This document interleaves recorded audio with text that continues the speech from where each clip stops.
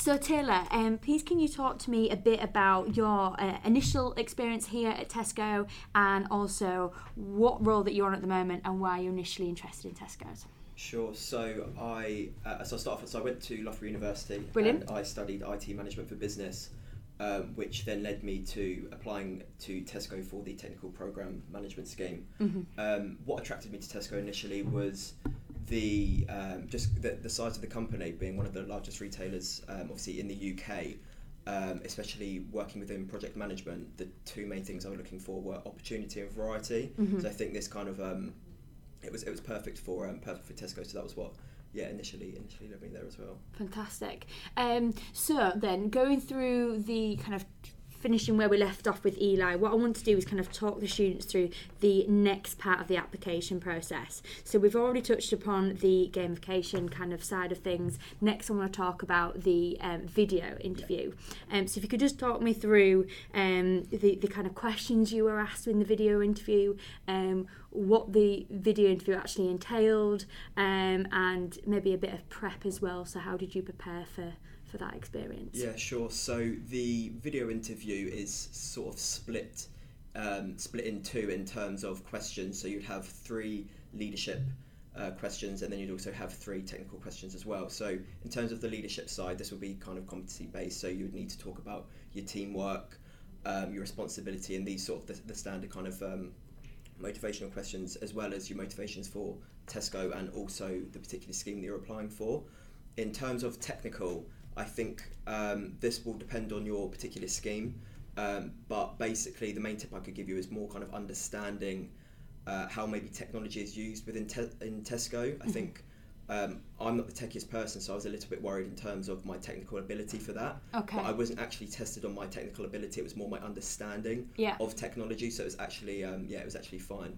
In terms of preparation, I would research the company as much as you can, including kind of company values, etc. And just kind of get a real understanding of what Tesco do, what your particular scheme does, and why you'd be suitable for that role. Brilliant.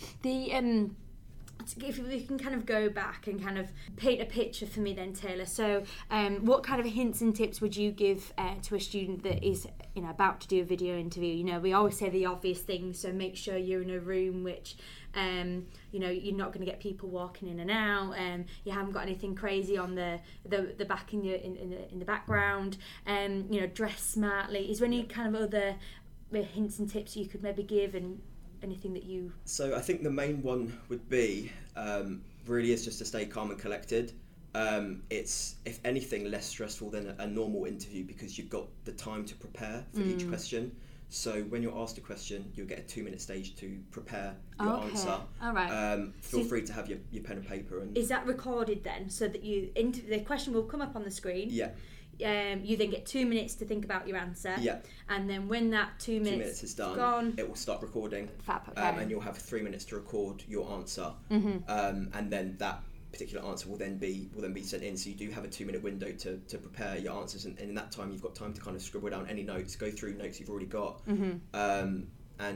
I think that having that 2 minute really does kind of settle your nerves a little bit before you go into answering that question. So even I didn't think of that, but even like a pen and a paper is a good idea, because again you could scribble notes down, think about the method of how you're going to answer the question.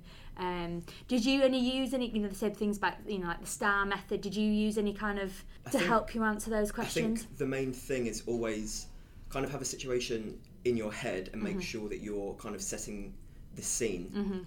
So basically outlining if the particular question was, how have you used this skill in this scenario?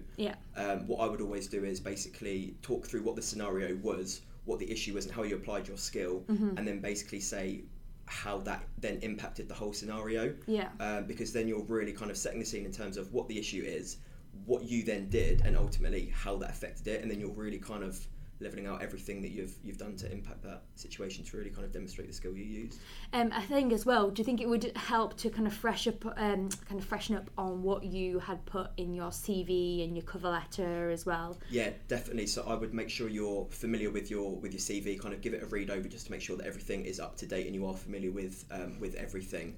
I think another good tip would to be make sure you've got a few scenarios in your head where you've demonstrated certain teamwork skills, where you've kind of had reasonable responsibility, etc. So if you are asked a certain question on that, you've got a situation in your head that you can easily apply a certain skill to that scenario.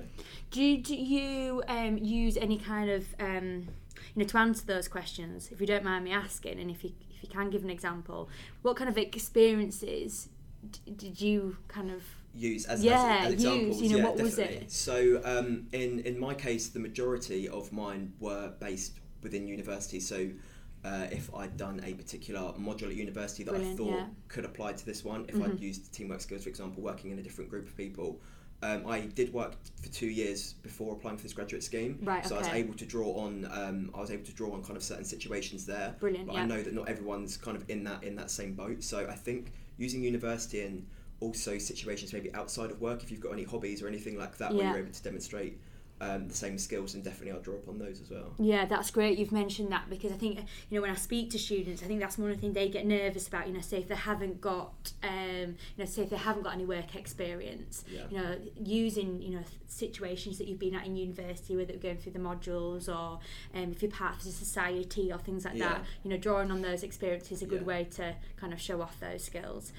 So yeah, I'm glad you said that. I was just going to say one more tip I would also use is, in terms of situations, I wouldn't be afraid to use the same situation twice. Okay. As long as you're drawing on the skill that they're asking you in the question, I mean, you are allowed to use multiple skills for multiple situations. Yeah, that's a good So point. I think one of the things I was a bit nervous to do was, I'd already mentioned one situation for a certain skill, and then they asked me a different skill, and it turns out that I'd used that different skill still in the same situation. Yeah. So I wouldn't be afraid to draw on the same situation, as long as you still are answering the question and demonstrating that separate skill. Yeah. I think the actual scenario and situation doesn't really matter too much. It's more about how you demonstrated the skill and the impact you made. Definitely. So I would say that's another big tip that I use. That's brilliant. Thank you so much, Tola. I think there's a lot of hints and tips in there. So again, students, if you're listening now, doesn't just have to be, doesn't have to be a horrible, scary experience. I think a lot of the students do have a lot of those the skills, and they don't even realise they've got definitely. them. So yeah, thank you very much.